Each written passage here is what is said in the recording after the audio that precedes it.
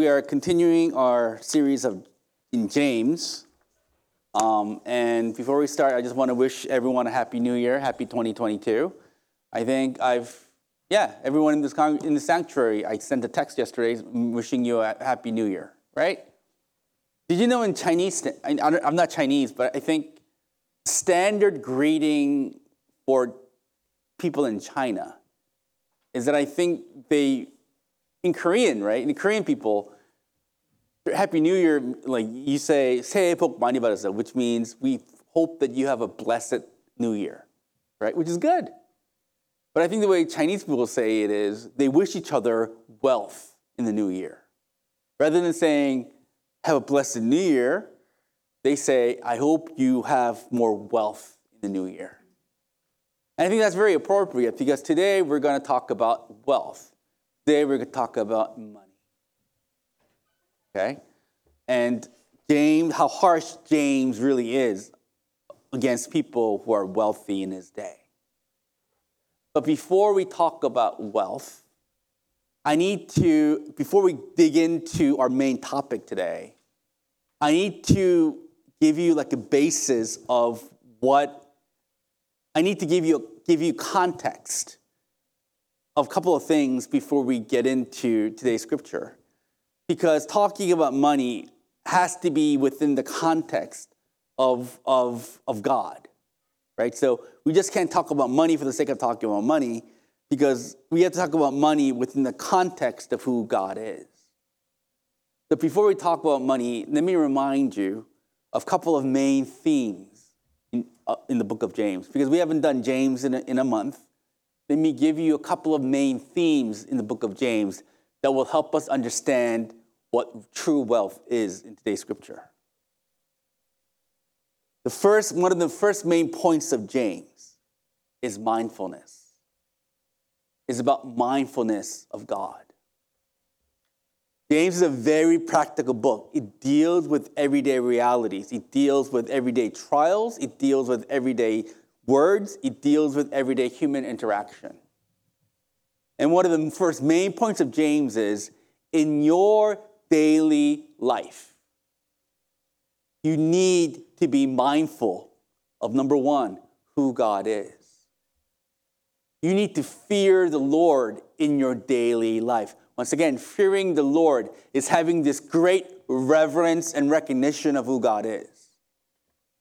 And you are called to live your daily life in the understanding of the reality of God and the reality of the sovereignty of God. This week, right? I was on vacation this week, and I get to spend a lot of time with my wife, right? And we went on a date, and the Lord is working in my wife. And the Lord said, and my wife told me, I think the Lord is telling me He wants me to pray about everything in my life. No matter how small, no matter how big, He wants me to pray. And that really convicted me. So I started to pray about every little thing in my life. And there's one thing that I went through this week. Like, I visited a glasses store, and there was this glasses that I really wanted. But it was super expensive because it was handmade in Denmark, right? It was super expensive. I called my insurance company, and said, I want these glasses. She says, how much does it cost? And I told her how much it cost. The lady laughed at me for how ridiculously expensive these glasses were. But I wanted it. I really wanted it. I was kind of justifying how to get it. But I remember the conversation I had with my wife. And I prayed about this.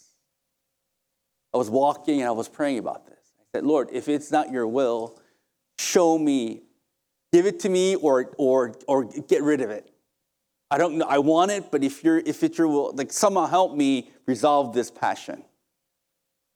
I actually went back to the glasses store and I tried the glasses on. And the lady who helped me in the store said, those glasses don't look good on you. The glasses you have right now are better. Don't get it. She says, don't get it. Which clerk in a retail store tells a customer not get expensive glasses at the last day of the year. I was shocked. And I said, that's clearly God. I prayed. I thought, when I was praying, would God help me with this? I actually went to the store and God helped me with it. After she said, don't get it, that desire for those glasses, gone. God helped me save me a lot of money. Everyday mindfulness of the reality of God. That's how James is telling you to live. Whether it's trials, whether it is human relationships, whether it is your need, whatever it is, pray, but pray with the awareness that the Lord is real and the Lord will guide your life. Be mindful of God. That's one of the main themes of James.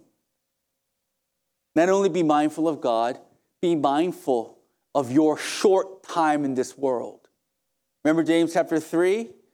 Or was it chapter 4? He says, do not assume that you're going to go there to go to a certain place tomorrow and do a certain thing. Do not assume things about time. Because James is clearly saying your time in this world is very, very short. And you need to understand that. You need to understand that your time in this world is be mindful of the shortness of your life here. And be mindful that the purpose of your life is not to do whatever you want, but it's to do the purposes of God. That's James's main point. Be mindful of God. Be mindful of the shortness of your life. Be mindful of the purpose of your existence in this world. James is saying that is how you are supposed to live your everyday life. You understand? If you're not mindful of this, the darkness of your heart will run you over. Example of this is vacation. Once again, talking about vacation. I watched movies that I really wanted to watch because I don't have really time during non-vacation days. There's a couple of movies that I really wanted to watch. And one of the movies I wanted to watch, and I watched, was this movie called Roadrunner. And Roadrunner is a documentary about the life of Anthony Bourdain. Do you know Anthony Bourdain? You know Anthony Bourdain? The real famous world traveler and chef who committed suicide in 2018. For the longest time, I never understood why a guy like that will kill himself. He seemed to have everything.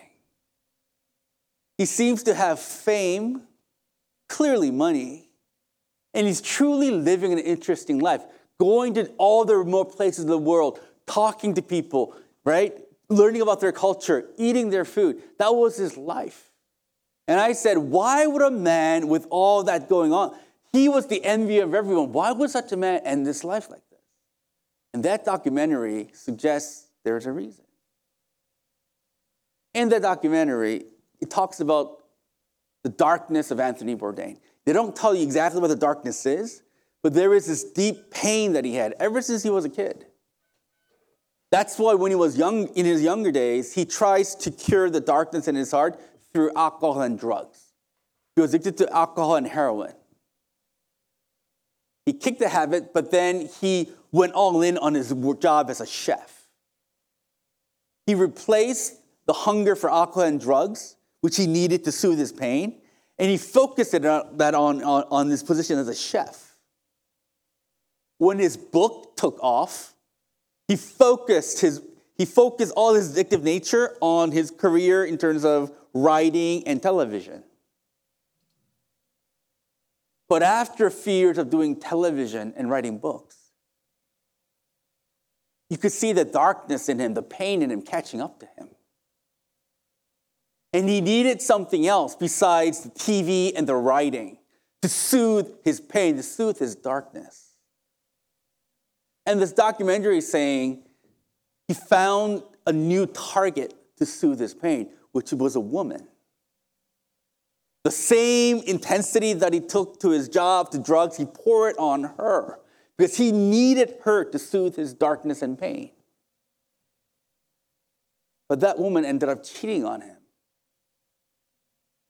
And the documentary is suggesting that broke him because his darkness eventually caught up with him. Anthony Bourdain did not know God. He solely defined his life based upon his inner hunger, inner need, without being mindful of God, his place in the world, and the purpose of his life. Because he was totally blind to the ultimate reality of God, he only had his desires and darkness, and eventually nothing in the world could fill that darkness. What James is saying is not just a nice Sunday school lesson, it's about life and death. To be mindful of God in your everyday reality, to be mindful of your short time in this world, to be mindful of your purpose in this world, that will save your life. But if you're blind to all these things, then nothing can cure you of the darkness. You understand? So that's the one point that you need to have in mind before we talk about wealth. Making good time. The second thing that we need to be mindful of, that James is saying, is you need to be mindful that the way you live your life now has consequences in eternity. There is a direct relationship between how you live right now and what you will reap in eternity. For example, James is saying, your tongue can lead you to destruction. Not only the destruction of your life here, but in eternity. James is saying the way you use your words right now will affect your eternal destiny.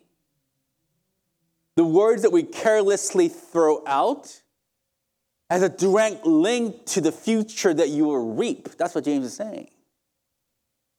James is also saying you will be judged in terms of how merciful and generous you were with another person. He says faith without works is dead. He says if you just say that you have faith, but if it's not accompanied by the works of love, then your faith is not real and that you're not really saved. James is saying your true faith, which leads to good works in this life, that's the evidence that you'll be saved in the future. Once again, a direct connection between what you do here and the future, what you will reap in the future.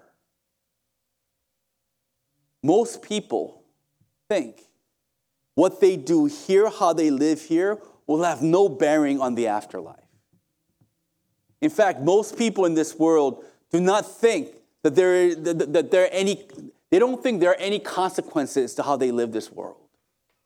They think they don't know what's going to happen to them in the afterlife. Therefore, because they don't know what's going to happen to them after they die, they don't think there's any consequences to how they live here. They think there's no one watching, there's no one who's keeping records. How you live here, no one's going to remember how you lived here. They don't think there's any consequences. The people are free to do whatever they want, and they live like animals. Recently, I've heard of there's a person that I know. One day the wife told the husband, I don't want to be married anymore. And she filed for a divorce. They have a kid. They've been married for like 20 years, I think. And one morning she says, I don't want to be married anymore. I don't want to be married anymore. I want to be free. File for divorce. That destroyed her husband. That wreaks havoc on their children. But she doesn't care. Because all she wants is to be free. If you talk to her, I could talk to her and she'd give me all the reasons of why she wants to leave marriage. And you can have those reasons, but ultimately she left because she thinks that the destruction that she causes to her husband and her children, she believes there isn't going to be consequences. There are consequences. Jesus is very clear. how you live in this world right now will affect your eternal destiny. Jesus says, do not store up yourselves treasures of earth, but rather store yourself treasures in heaven. What he means is this. He says there is a way that you live here that you can store up treasures in heaven. There are things that you can do here right now that you will reap the treasures after you die. Jesus also says, if your right hand causes you to sin, cut it off. If your right eye causes you to sin, pluck it out. Jesus says it is better to be maimed, than to go to hell in destruction. What he means is this. There's a way that you live in this world that could send you to hell. That's what Jesus is saying. Most people think, once again, that how they live here will not affect their eternal destiny. Christians believe that eternity, right, is a more fuller realization of how we live right now. Heaven is not a completely different place than we're living right now. No, heaven is a fuller reality of our life here. And in the eternity of God, everything that we have lived for will become fully seen. How you live right now, the motives of your heart will be fully seen in the afterlife, in the new kingdom and the new earth. Jesus says, how you live right now, therefore, will affect your eternal destiny. Be very careful in how you live. These are the two things that you need to be mindful of. Be mindful of God in your everyday life. Be mindful of your short time here. Be mindful of your purposes here. And also be mindful that how you live in this world will affect your eternal destiny. It's within this context that James talks about money. Verse 1, James is very harsh on the rich. He says, come now, you rich, weep and howl for the misery that is coming upon you. My favorite pastor, Andy Davis says, this 6 verses of James is the harshest verses in the Bible. Because if you read these verses, James is not calling the rich to repent. He's not calling them to repent. He is describing the eternal damnation and judgment that's going to befall on the rich. Look at these verses. He's offering no hope or salvation to the rich people. He's saying you will be condemned. Your riches will condemn you. Your treasures will eat your flesh in the day of judgment, he says. Very harsh. He says, weep and howl for the misery that is coming upon you. The word weep and howl is a loud, mournful cry that you hear in funerals. Have you visited a funeral? Have you heard the wailing and the crying of family members who have lost their loved one? James is saying, you rich people, at the day of judgment, you're going to cry like that. You're going to cry like that because at the day of judgment, the motives of your heart will be clearly revealed. And when you see how you lived clearly, when the motives of your heart and what you did with your time and energy in this world, when it's fully revealed before you, when you see it like a movie, when how you lived and all your intent is clearly visible in front of you, rich people, you will wail and weep and howl because you realize, rich people, that you lived unrighteously and you have wasted your life.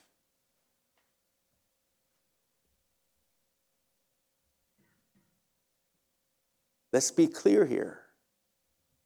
Again, at the last day, at the judgment day of God, how we have lived what we have done, the intent of our hearts, will be made publicly visible to everyone, including ourselves.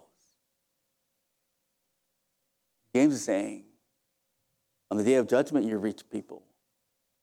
You will weep and howl.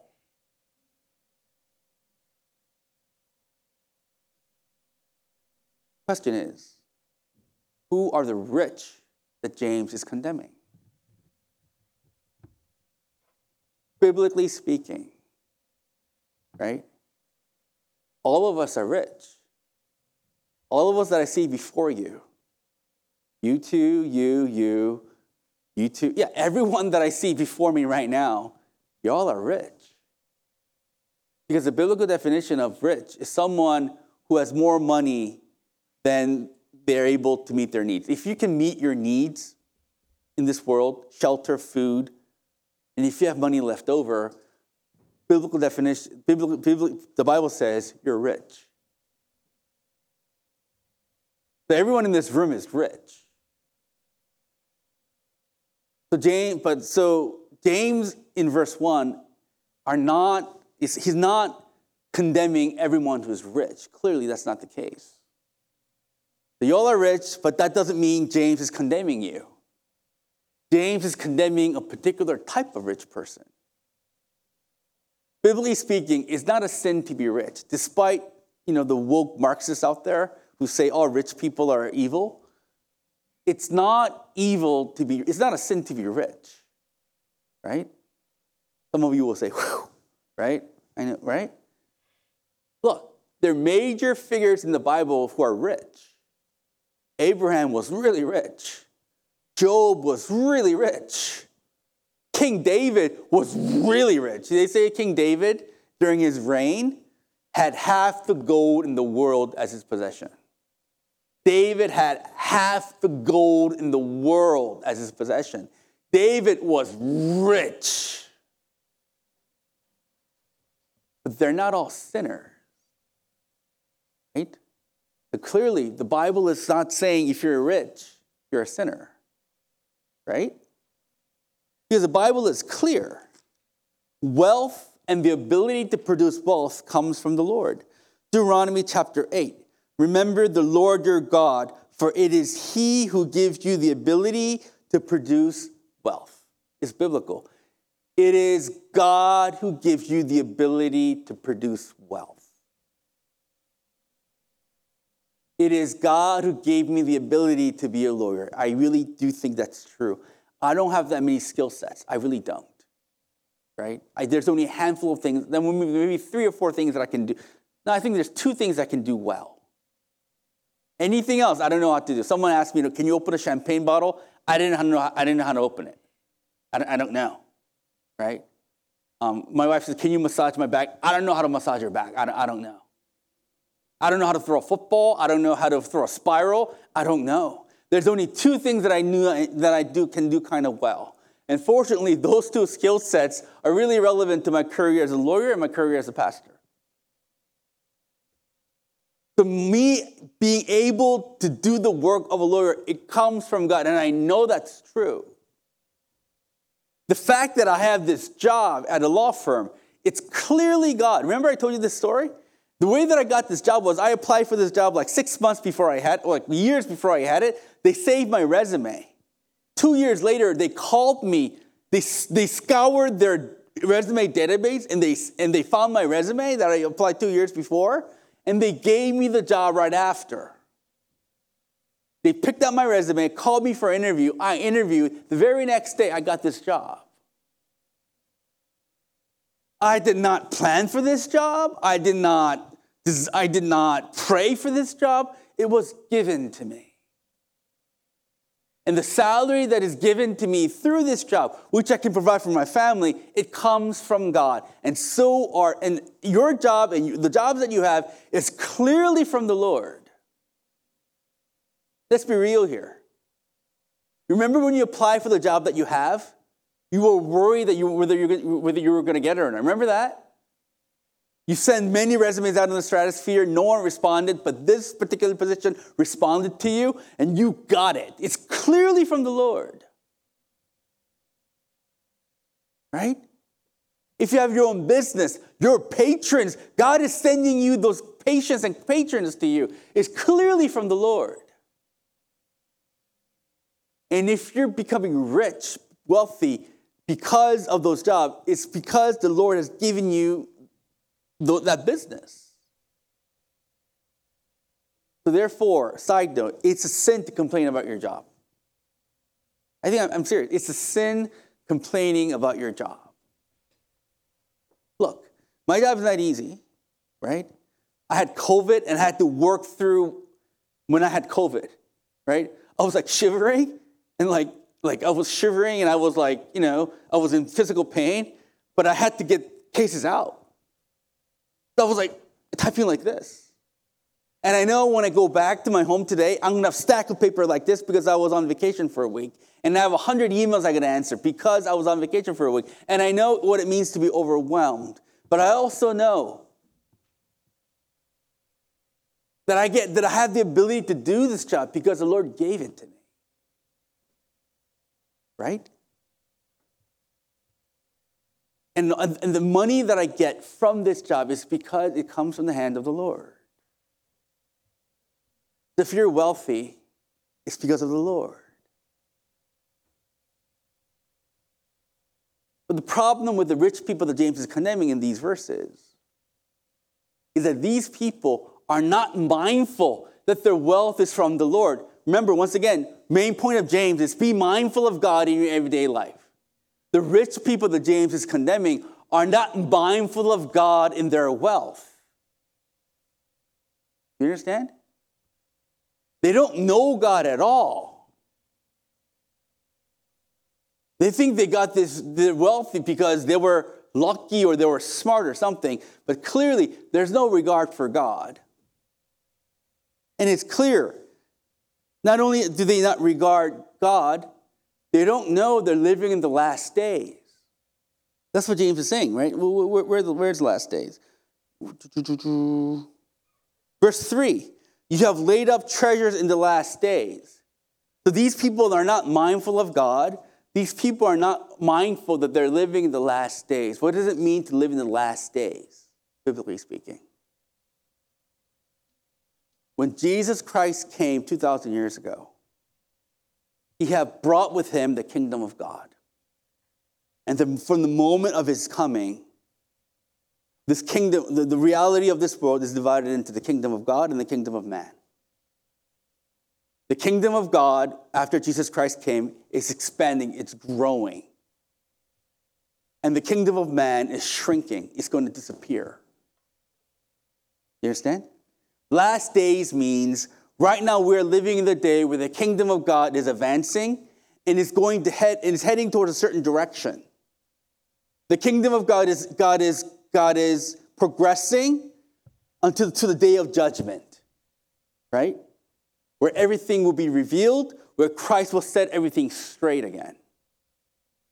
You understand what last days means? Last days means right now the kingdom of God is growing and it's going to culminate within the coming of Jesus Christ, through which he's going to judge everything. He's going to set everything straight. So our lives right now, right here, is progressing towards an end point. It's 2022 right now. You know how fast 2021 went by, right? That was 2022, and this year is going to pass by quickly again, right? And Lord willing, I'm going to say happy 2023. But clearly, time is progressing in a certain direction. Biblically speaking, time is progressing towards the judgment day. That's what it means to be living in the last days. Our time right now is progressing unto the day where Jesus Christ will be revealed, where Jesus Christ will set everything right, where he will judge everything. These rich people are not only not mindful of God, these people are not aware that they're living in the last days, that their lives are heading to a particular direction. Guys, your life and mine, it's heading towards a specific direction, and the direction is Judgment Day. But the rich that James is condemning, they're not mindful of that. They're not mindful that God exists. They're not mindful that they're progressing towards Judgment Day. Therefore, they think this world is all they have. They don't have God. They don't know their life is progressing to a certain direction. This life is all they have. And therefore, in this life, if this is all they have, they're going to spend their life here accumulating as much wealth as possible. James is condemning the rich people because they're not mindful of God, because they don't know that a judgment day is coming, and because they're using their money only for selfish pleasure and self-indulgence. They think this life is all I have. Therefore, this life, I'm going to get as much money as I can. I'm going to get as much wealth that I can. I'm going to be as much happy as I can. Because that's what this life is for. What do you think this life is about, my young friend? A lot of Christians feel the same way as these young rich people do. They think this life is all they have, and this life, they think the purpose of this life is to get as much as you can.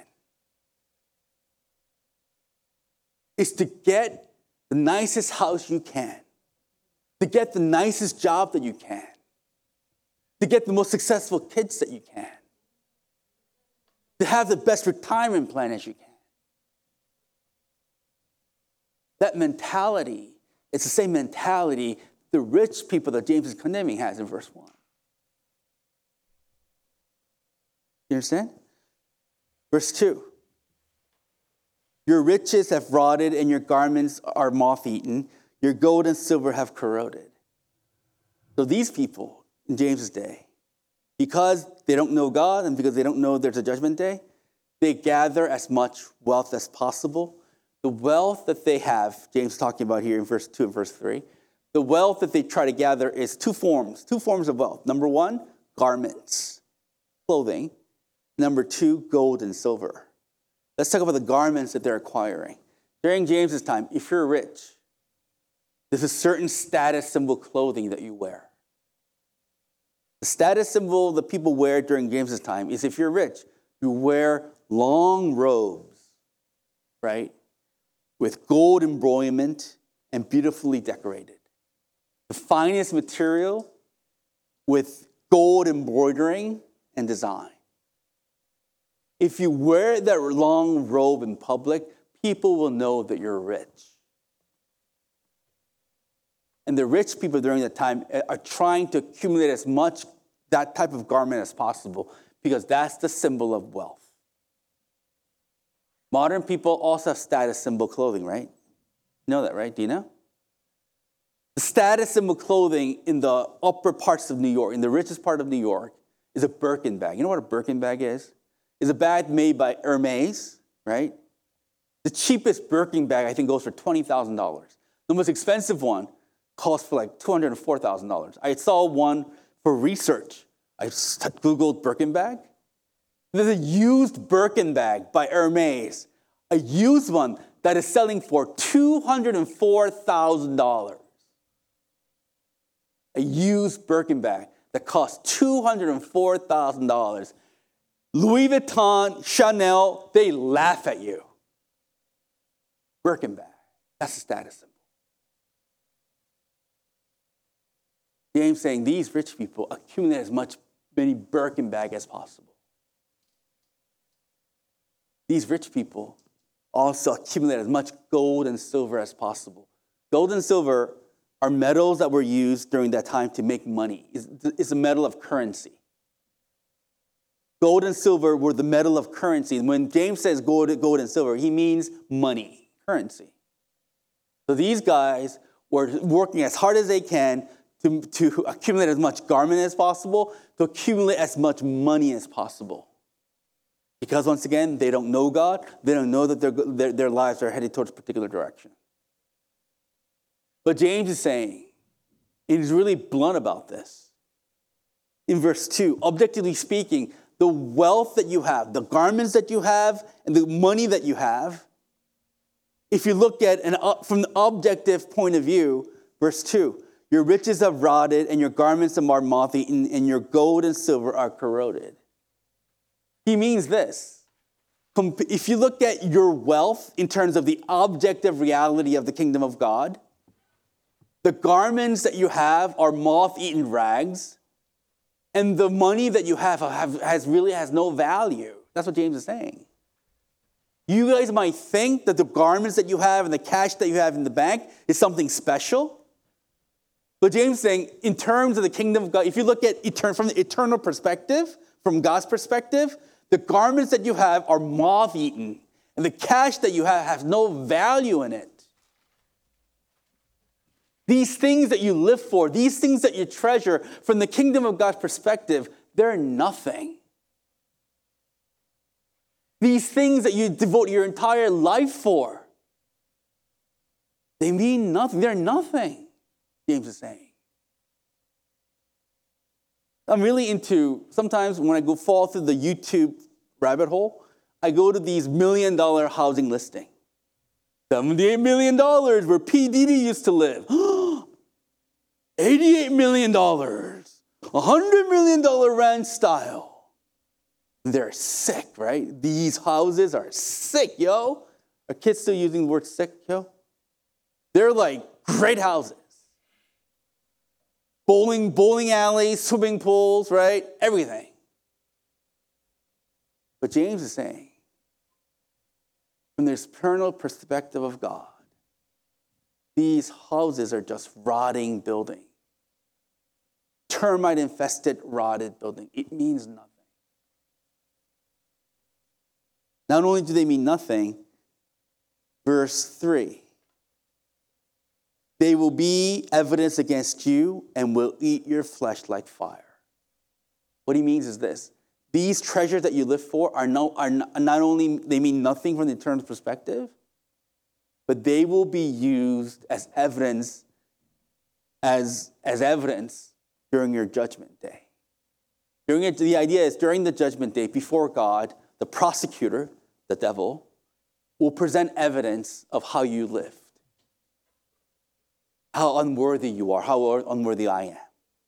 The devil will accuse you in front of God that says, this person is not worthy to be saved.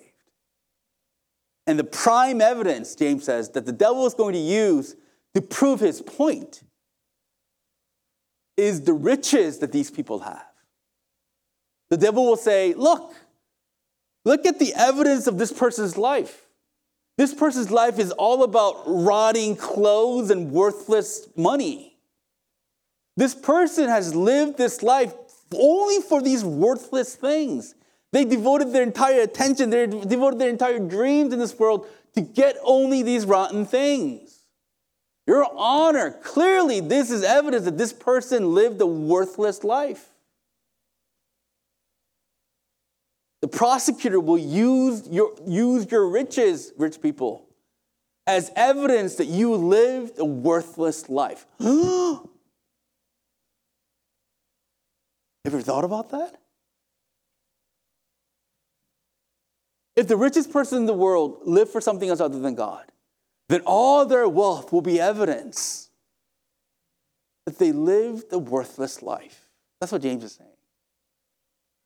Not only that, these things that you have will eat your flesh, which means these things are not only evidence, but these things will condemn you. They will show how worthless life that we live.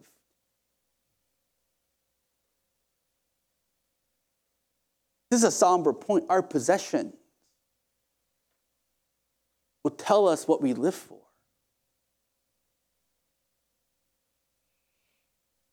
Do you really want to live for the American dream?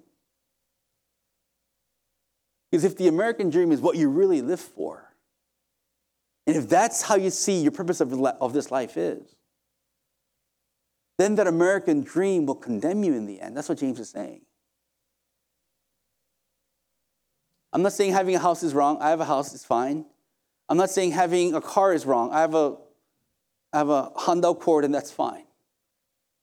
Right? Look, I went to Caleb's best friend's home, like over New Year's, and we talked about the Lord. I loved his best friend's parents.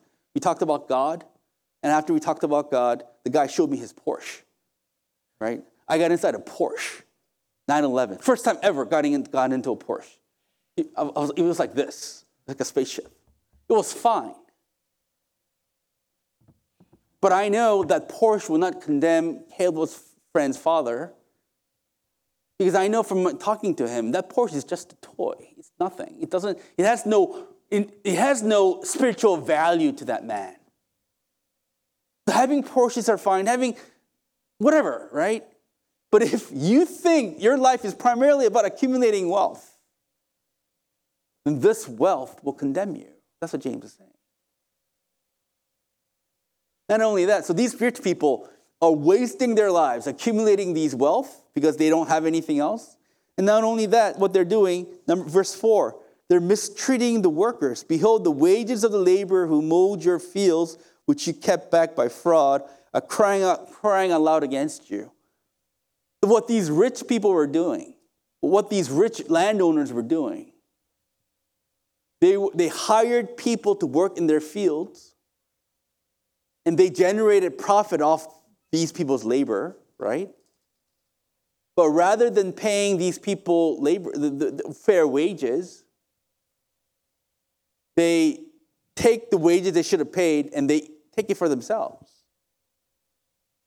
So they're not paying the people that they should be paying, because they want to keep the money for themselves. That is injustice. That is injustice. Why do they live like that? Why do they feel that they could live like that? This example can be seen in American history. Another thing from Andy Davis. He says, in the Carolinas between 1720 and 1860, the Carolinas were filthy rich. North Carolina, South Carolina, they were really rich. And they were really rich because of rice plantation. Rice made the Carolinas rich, right? But who was responsible for generating rice fields? Slaves.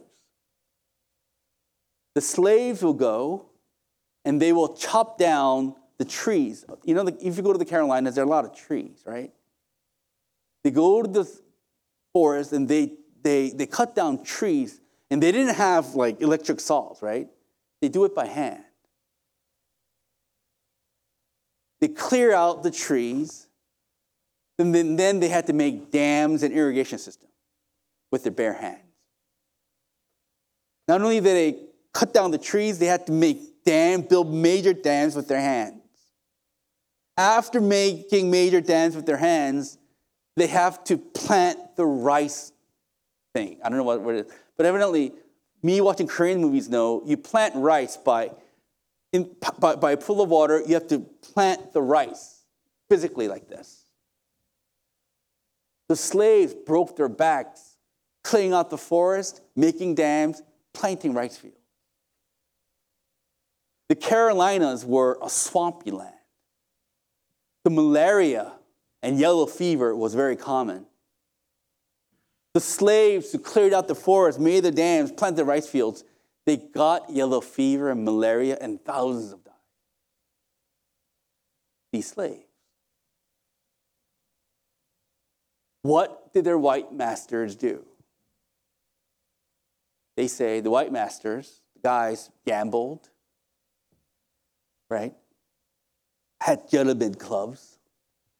The women gossiped, played the piano, talked about classical music. While the slaves were dying in the fields, while the white masters were enjoying life.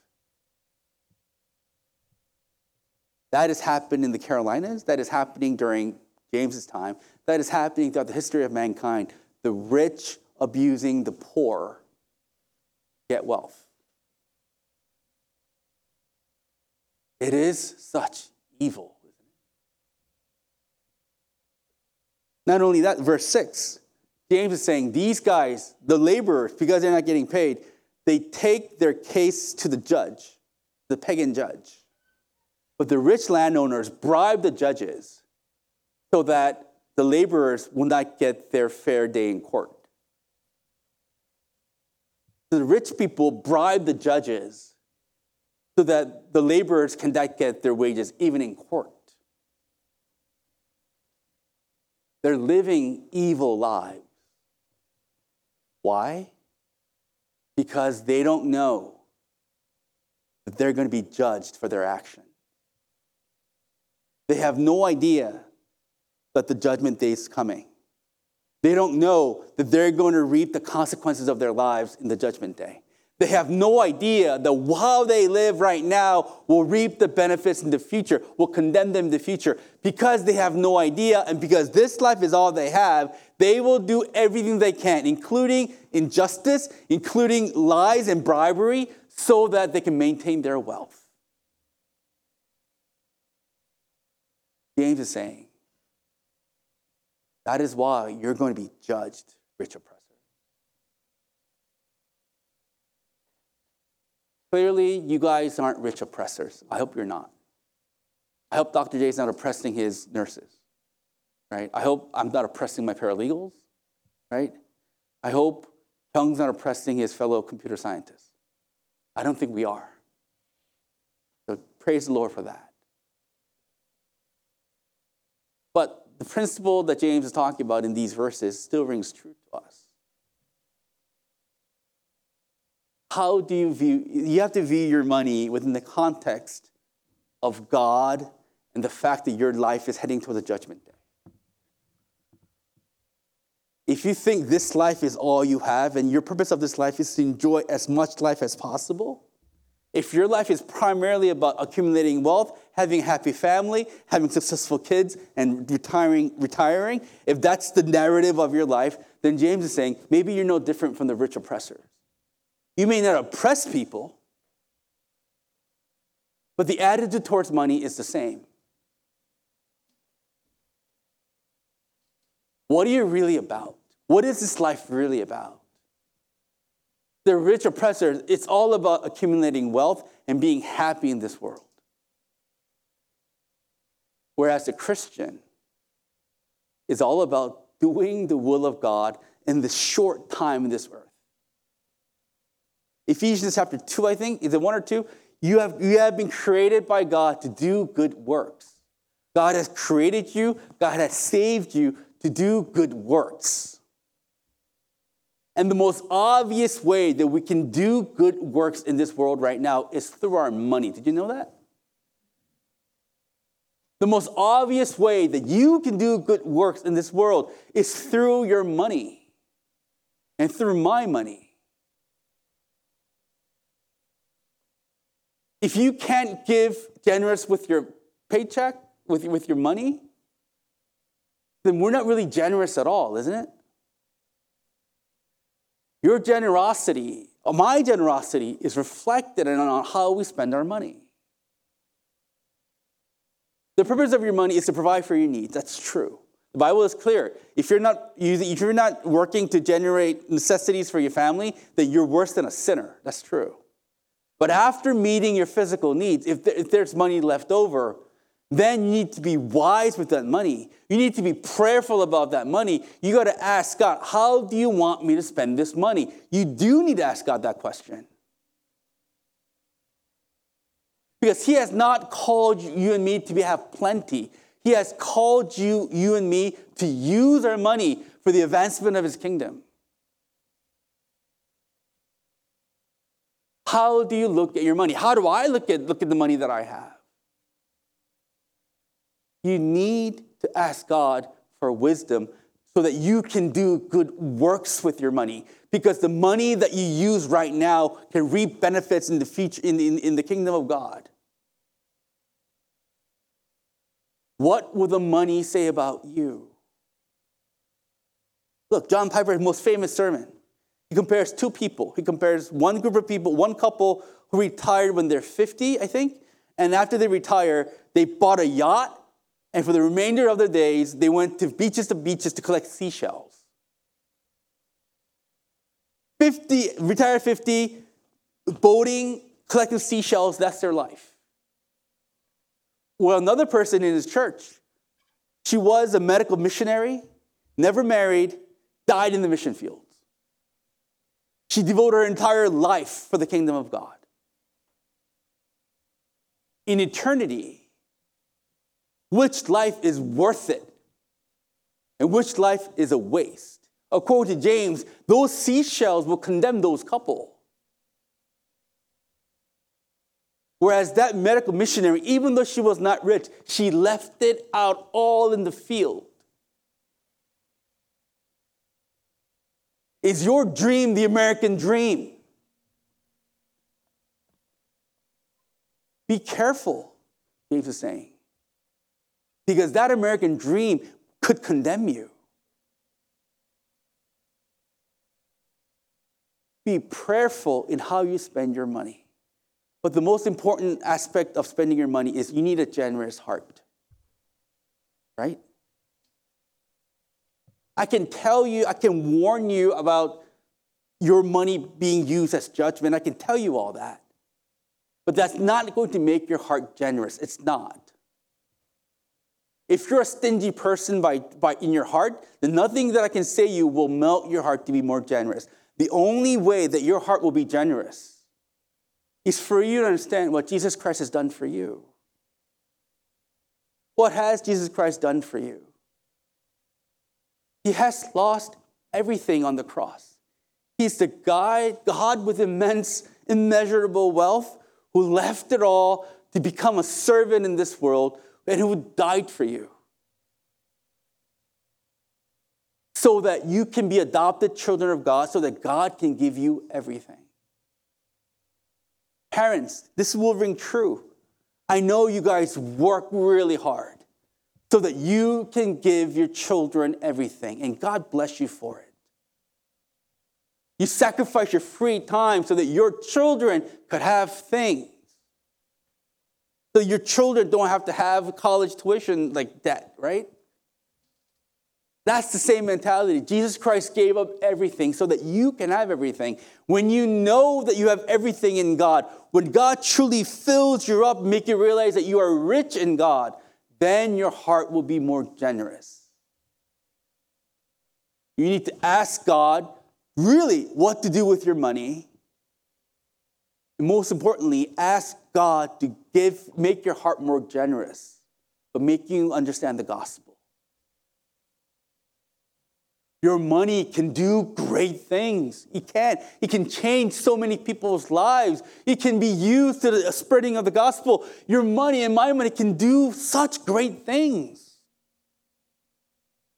We need wisdom and a generous heart that God can give.